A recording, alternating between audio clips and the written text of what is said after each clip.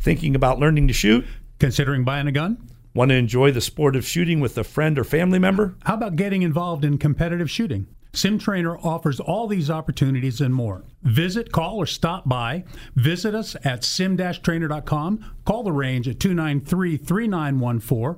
Or stop by the range at 2031 Dryden Road. Then listen to the podcast by clicking the radio link at sim-trainer.com.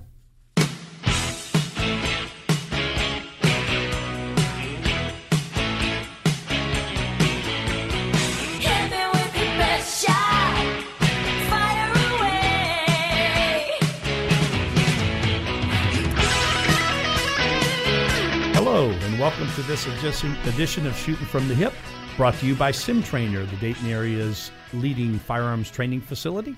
I'm Jeff Pedro, and with Mark Avery. SimTrainer is located at 2031 Dryden Road in Moraine, right across from DP&L. You can visit us on the web at sim-trainer.com, or you can give us a call at the range at 937-293-3914, and we'd be more than glad to discuss with you any of your firearms-related needs or interests. If you would like to ask any questions or make any comments about anything that we discuss on the show, feel free to go to our website under the Contact tab and go ahead and send us a message, ask us a question, and we'll get right back to you as soon as we can. In addition, if your question is something that we feel that the broader audience would probably be interested in hearing the answer to, we'll make sure at a subsequent broadcast that we go ahead and address that, because we want to make sure we get information out in a timely manner. As I mentioned several weeks ago when I talked about the podcast format over the next several weeks, I said each week we're going to kind of pick a topic to kind of be the main issue that we're going to focus on. And this week we're going to be talking about one of the major legislative issues here in the state of Ohio relative to concealed carry that has gotten, at the very least, a lot of discussion over the last several months. And that is House Bill 142, which has now been reintroduced as substitute House Bill 142, which is a bill to modify the law enforcement requirement for individuals to notify law enforcement that they're concealed handgun licensees. Initially, the bill sought to eliminate the duty altogether of an individual to promptly inform law enforcement upon contact that they were a concealed handgun licensee, if in fact that they were carrying at that time. Substitute Bill 142 modifies that to a certain degree in that it says that the individual is not required to do so until asked for identification. And then when asked for identification, he's required to provide an Ohio driver's license and or ID card, and then also to display a concealed handgun license if, in fact, he is carrying a gun at that particular time. Make this very clear. If an individual is not carrying a firearm consistent with his concealed handgun license, there's no duty at all to inform. It's only if, in fact, they are carrying the gun at the time they have contact from law enforcement. Now, one of the things that we always cover in our class is that we recommend that you do go ahead and provide that notice, even if you're not carrying a firearm, simply because your fact of having a license is associated with your driver's license or any car that's registered in your name.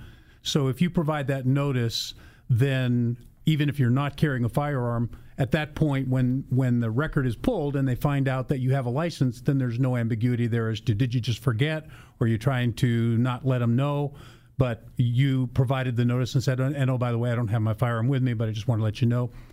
I think it's a courtesy. It's like you said, Jeff, it's not a legal requirement. Yeah. And a couple other things before I go on any further. I just want to remind our listeners that when you're carrying your firearm, you are required to have the concealed handgun license with you and also the driver's license with you. This does not address that at all. Yeah, driver's license or other form of government-issued photo ID, right? Correct. So that doesn't address that at all. So this is just, the whole issue evolved over a concern that there was some vagueness and ambiguity on the term promptly.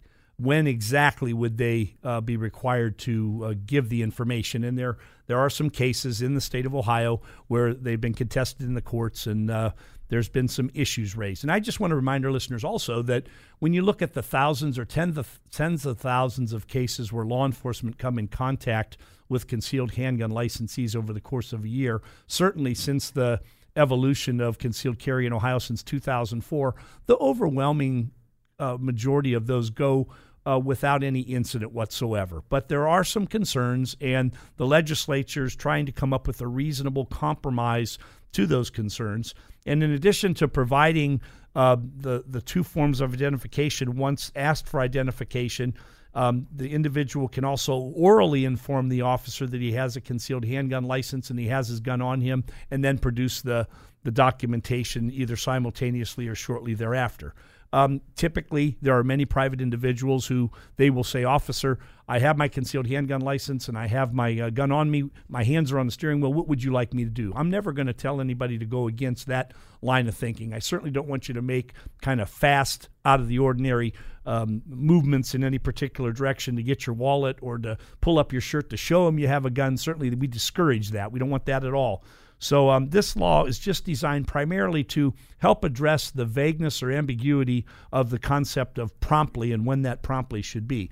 The other part of the law that I think really is really more interesting to me is that failure to comply is going to be reduced to a minor misdemeanor with the maximum fine of no more than $25 and no possibility of individual having their concealed handgun license forfeited or suspended. So that's and the no part. Possibility of jail time. That's which was exactly another right. thing. You had Yes. up to 6 months jail time possible for a first degree misdemeanor. As a misdemeanor 1, it could be up to 6 months jail time, which was very significant. So I think that's the part of the law that really is beneficial, because there are people who get nervous and they forget, they get tied up in the situation. But I want to go back to what I've said many times about this, and I think this is a real issue because I served in law enforcement for almost 30 years, and I give the practical scenario where you're on the scene of an incident and an officer happens to roll up and he starts to talk with you and you're engaging in conversation. You might be given a witness testimony of something that you happen to see. A backup officer comes up on the scene, and as you turn or twist, he sees that you have a holster with a gun in it, and the officer's really not addressing that. The backup officer knows nothing other than his officer's talking with an individual who has a gun on him, and there could be a chance where the backup officer may draw the gun, order you down at gunpoint in the middle of a hot July day in a hot asphalt out in the middle of the road, and it could just create a difficult situation all around. I think the duty to inform as a law enforcement officer and as an individual is very reasonable. I will tell you, as a law enforcement officer, when I have been stopped on a few occasions over my career when I've been off duty, that's the first thing I do is put my hands on the steering wheel and I inform the officer that I'm a off-duty police officer and I have a firearm. It's something I always did as a courtesy to the officer, and I think that that's just a very simple thing to have people do. And I think it's unfortunate if any of the cases that have kind of created the motivation on the part of some groups, and I want to mention not all groups. And the Buckeye Firearms Association, for example, they're a big advocacy group. They are not in favor of the original. They were not totally in favor of the original version, and they are very supportive of the current version as the language is stated in a particular case.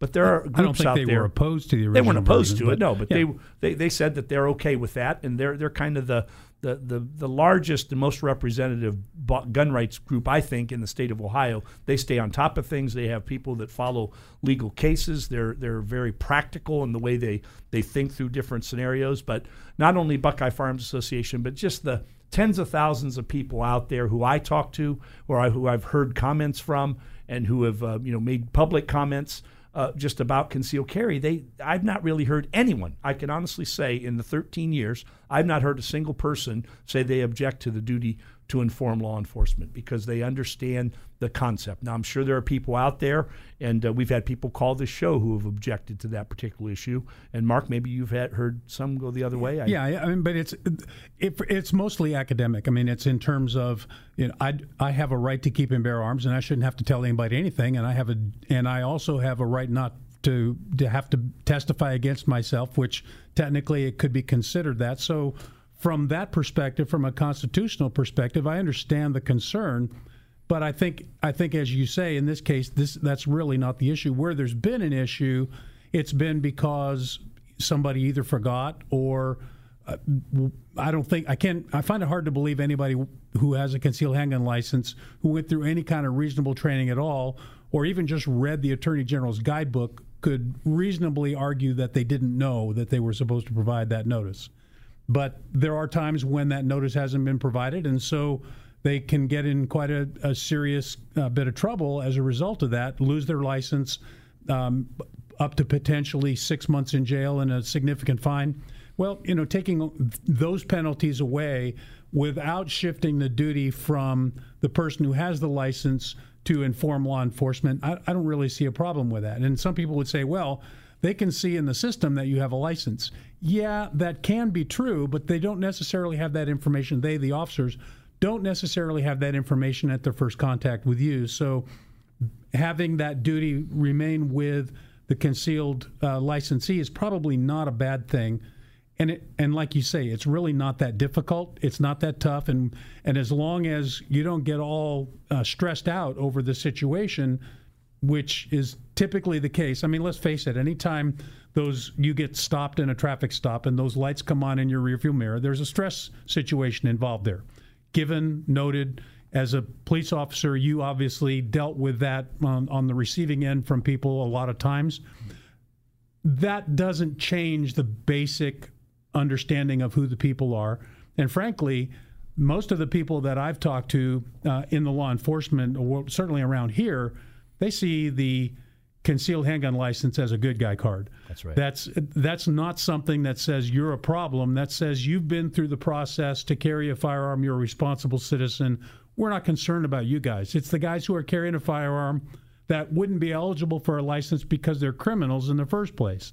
Those are the ones they're concerned about, and rightly so. So when somebody who is a concealed handgun licensee provides that notice, that just kind of fills in a square and says, okay, I know a little bit more about you than I do about most people that I have to run in contact with.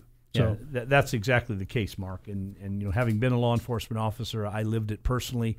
And then again, in my post-law enforcement career, I've talked to many people on both sides of the fence on a lot of issues. But on this particular issue, it seems pretty well grounded in common sense that it's a good way to kind of proceed. And I don't think it's going to create a lot of controversy. I know there are still people who are against it, but I think this will probably pass through. And maybe by the end of this fall, we'll be reporting that the modification becomes law. Now, I want to mention that several of the enhancements for subsequent offenses are still in the original law. In other words, you do it one time, it'll be a minor misdemeanor. You do it again, it's going to elevate to a higher crime. You do it a third time, it's going to elevate to a higher crime. That's typically how the law goes. Now, the good thing is most people get the message after the first mishap. It was just something an oversight or whatever the circumstances were, but certainly when they have formal intervention, law-abiding people who don't intend to do anybody any harm or have no wrongful intent from the beginning, they learn from the slight mistake they get into. Other people, and I'll tell you, I've reported recently the two cases in East Dayton where the individual shot and killed a new boyfriend of his ex-girlfriend and then fled to South Carolina and ended up having a shootout with the police.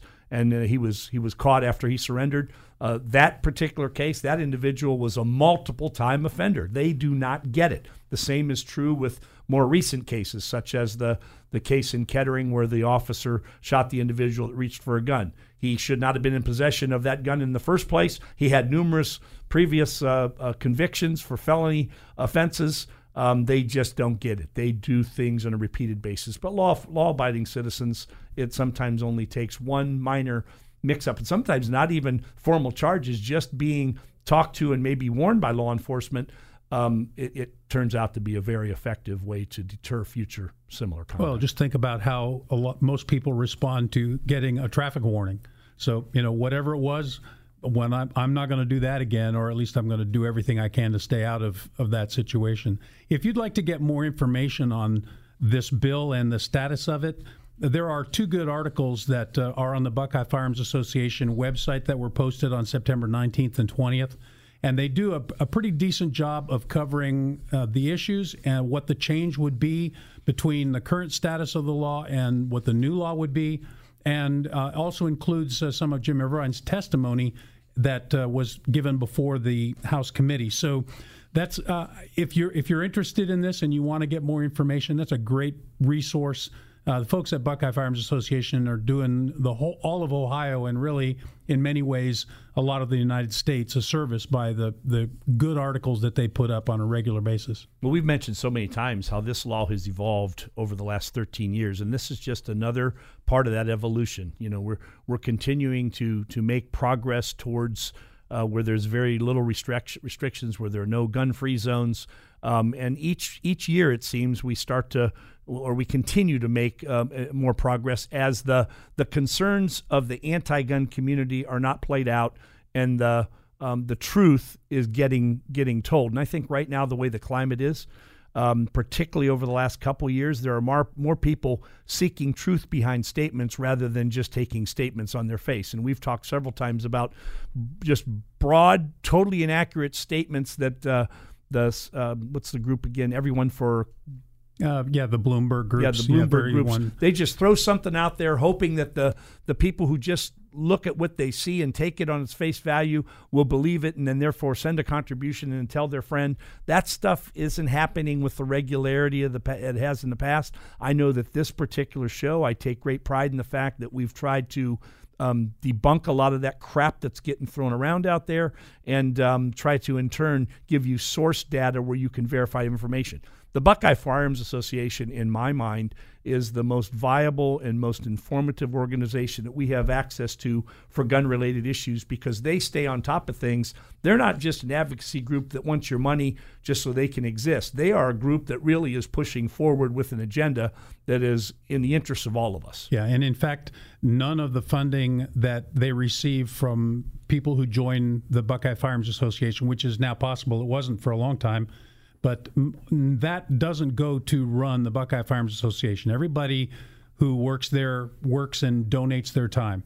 It's to pay for some of the advertising, some of the lobbying efforts, the legal bills associated with some of the writing of some of this, and they actually assist with the writing of some of the legislation. I don't know about this one in particular, but they have assisted with some of the legislation that we have had.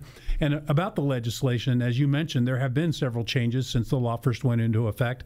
And every single one of those changes has been better for gun owners. Yes. So there's not been anything that's taken a step back. There's every step that we've made. Now, there may have been some changes that we wish had gone farther, and I'm certainly one of those people who wishes that we had gone a lot farther. I have said many times that I think the only gun law that we need is the Second Amendment. Beyond that, it's superfluous. But we have these in place, and if we're going to live under the color of law, then we probably need to understand what they are, and when they're not what we want them to be, we should change them.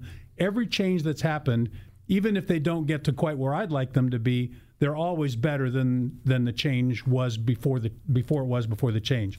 So if you look at the table, for example, of what this law would change, everything in it is something that takes it in the right direction towards the responsible behavior by gun owners and say, yeah, we're not going to penalize you for making a small mistake as opposed to being an intentionally evil person. Reducing the maximum penalty that goes along with it, the potential crime that you could be charged with, eliminating the possibility of jail time, and giving a very specific time when that notification needs to occur, when you are asked for ID. The other thing that would change is that you don't have to provide that notice to every person who you deal with, and you don't have to have everybody in the vehicle. If you're in a car, everybody doesn't have to provide that notice. It only applies to the person who is having that interaction and has been asked for ID. So those are some fairly significant changes, and yeah, they're tweaks, but they're changes that are going to make things a lot more precise, a lot easier to identify, yes, you've done the right thing. And for that, I think this really is a definite improvement.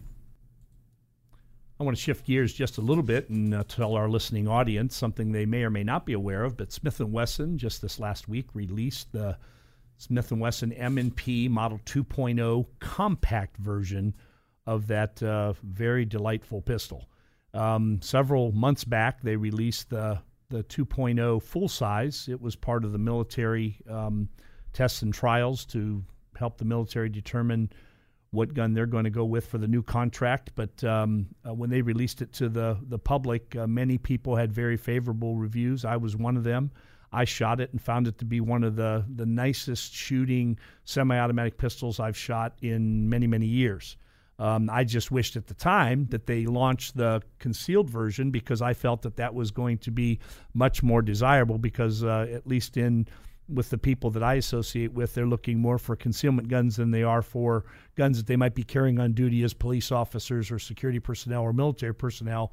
They're looking for something for concealment. And the 2.0 full size was, even for a person my size or Mark's size, a little bit big.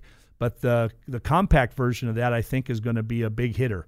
It has all of the features that are very desirable, and the most notable being the aggressive textured grip, which also allows you, it comes with 4, not 3, adjustable grip swells that you can change the length of pull on the gun by just a simple dialing of a little rod in the bottom of the stock, and taking that off and changing it to something that might fit your hand a little bit more comfortably.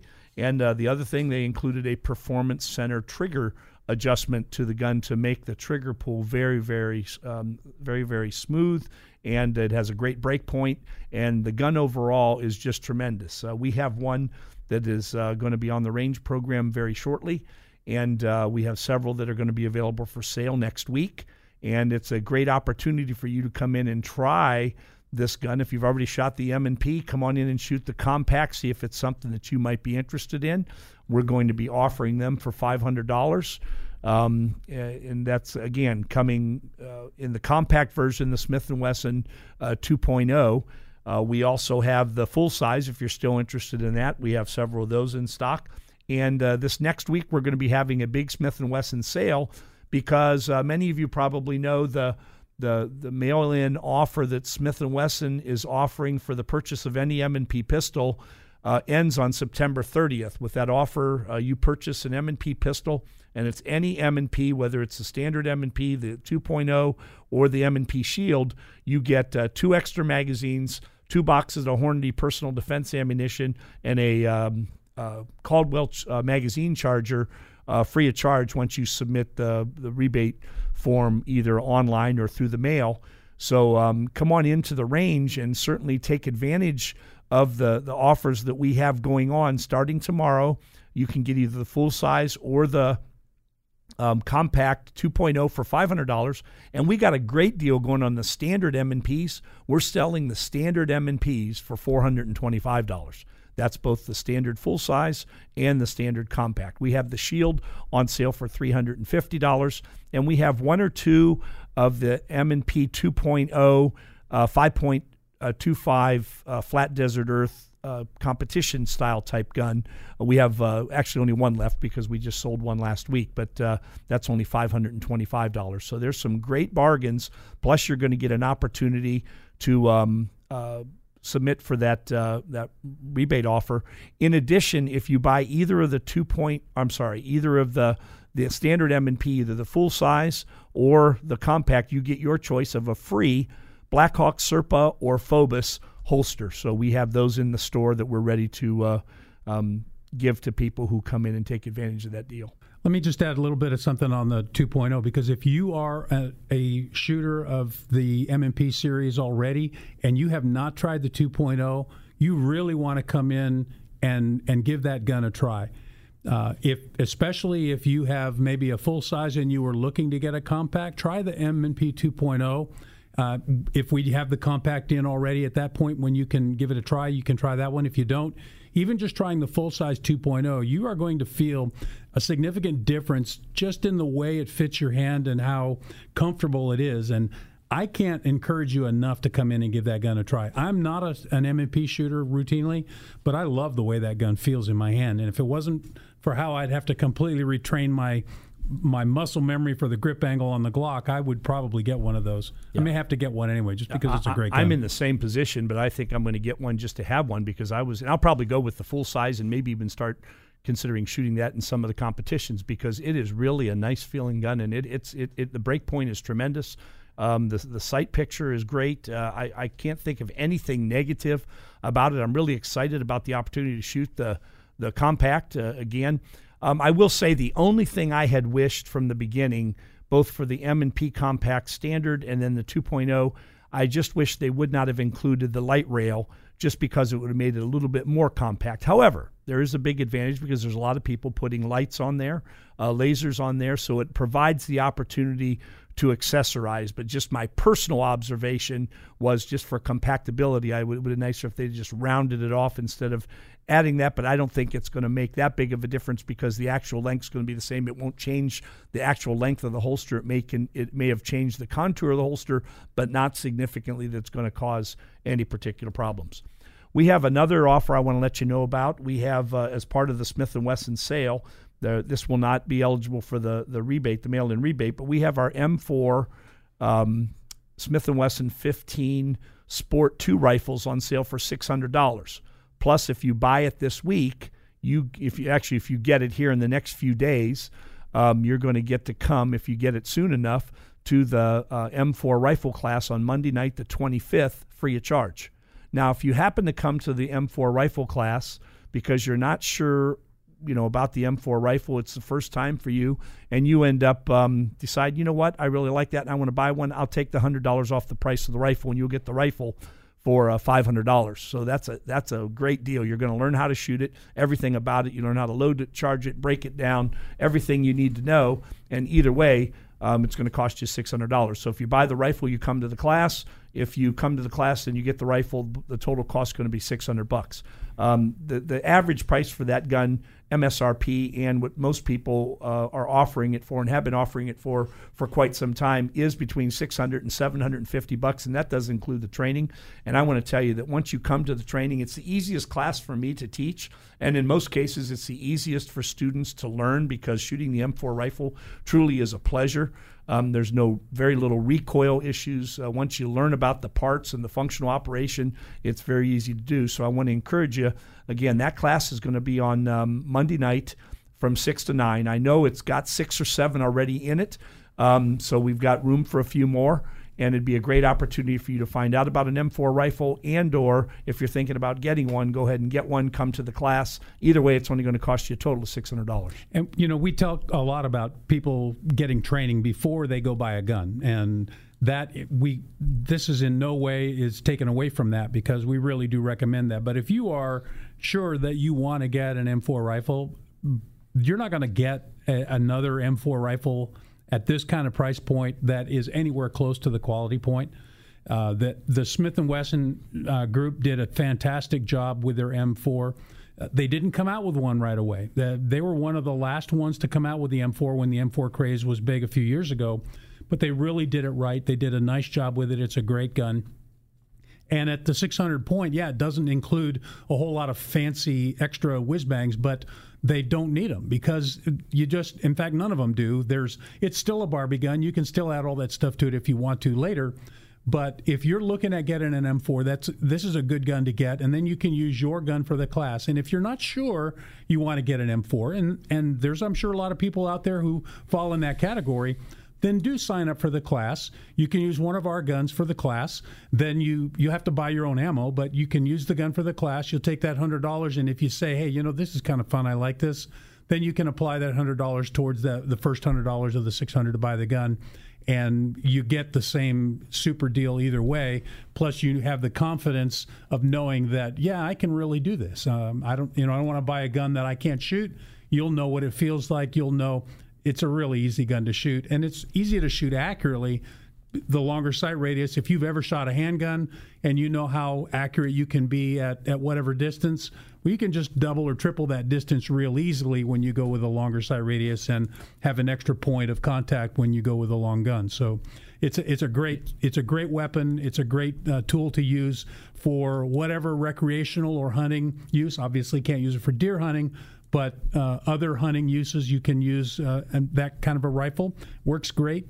And you can put optics on it if you want to. It also has flip-up sights on it, and either one you can do real well. Yeah, the nice thing about it, that's one of 4 or 5 that we have on the range program. You can shoot that one, a couple different DPMSs, a Walther, and one other manufacturer. We've got several different variations. Plus, toward the end of the class, if you want to, we can easily mount a red dot so you can see how you can kind of co-align the red dot with the iron sights. But the class focuses on being able to use the weapon system as it was designed, and then, like Mark said, you can accessorize all you want. Most people, they might go to a magnified scope and or a red dot, but that's about it. Other people might want to put a light and or a laser on it. They certainly could do that. Matter of fact, Crimson Trace makes a combo unit that you replace the pistol grip and you put on the front rail. You just put a combination laser light, and the light has various modes, and it has a real neat functional. It's wireless, so it uses the transmission of. Yeah, it's kind of. I think it's a Bluetooth connection between the light itself and the grip and the command. So it's or the controls. It's a very viable option. But we'll certainly let you see some of the basic options, and you can shoot the gun, see how easy it is to shoot, and determine if it's right for you. One other great deal I wanted to let our listeners know about. We told you that we would have some really smoking hot deals on the podcast throughout this next 6 to 8 weeks, but we're going to be running our regular special. It's the combination of our basic and concealed carry class you get for $150.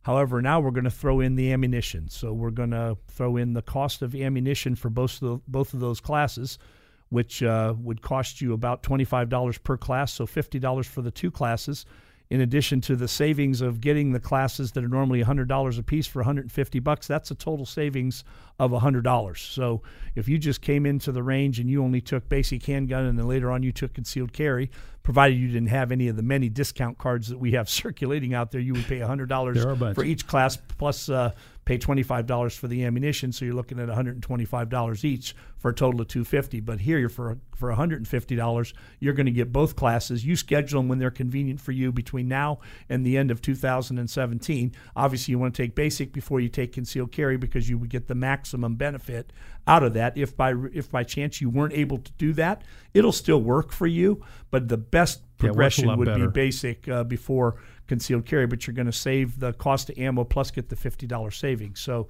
if you're interested in that special, when you call down to the range, just mention the keyword combo ammo.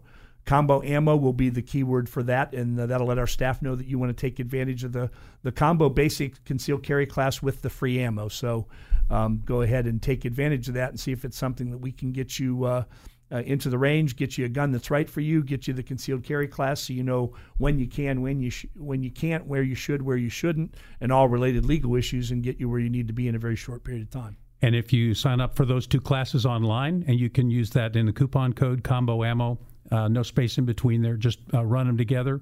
It should work by the time we have this podcast available for you. So when you hear this, you'd be able to go out there and sign up online at sim-trainer.com, sign up for those 2 classes, and put that in the coupon code, and that'll automatically apply your discount.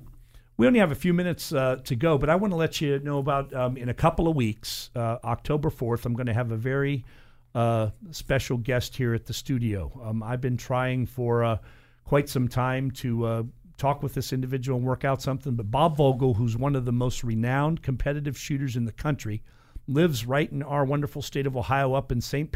Paris, has agreed to come on to the show, and we're going to talk about everything guns, particularly competition related.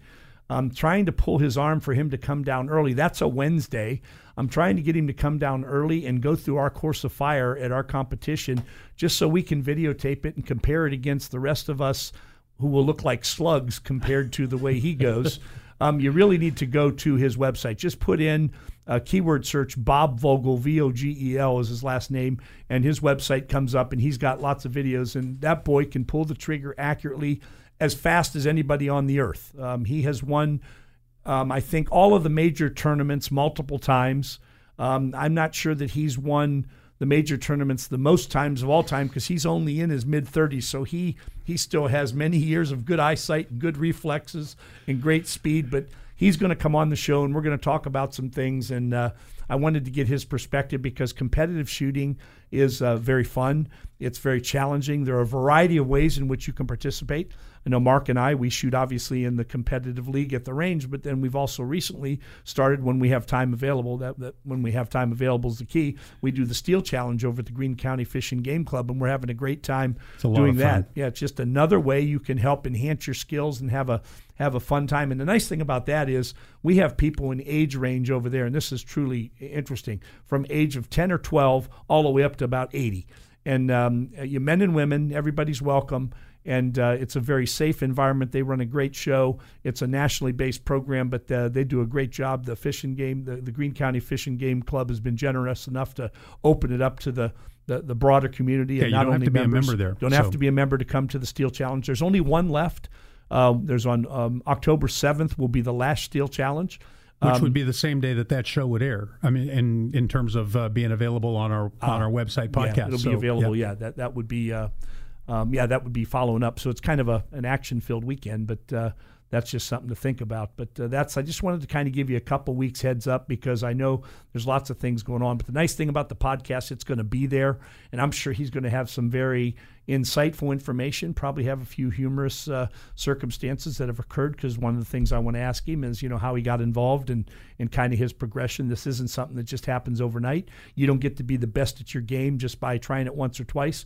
But in his case, being so young, he started very young, and he's just at the peak of his ability right now, and just doing a great job winning championships all over the world, not all over the country. So just kind of give you a heads up on that. So until next week, this is Jeff Pedro and Mark Avery for Shooting from the Hip. Thinking about learning to shoot? Considering buying a gun? Want to enjoy the sport of shooting with a friend or family member? How about getting involved in competitive shooting? SimTrainer offers all these opportunities and more. Visit, call, or stop by. Visit us at sim-trainer.com. Call the range at 293-3914. Or stop by the range at 2031 Dryden Road. Then listen to the podcast by clicking the radio link at sim-trainer.com.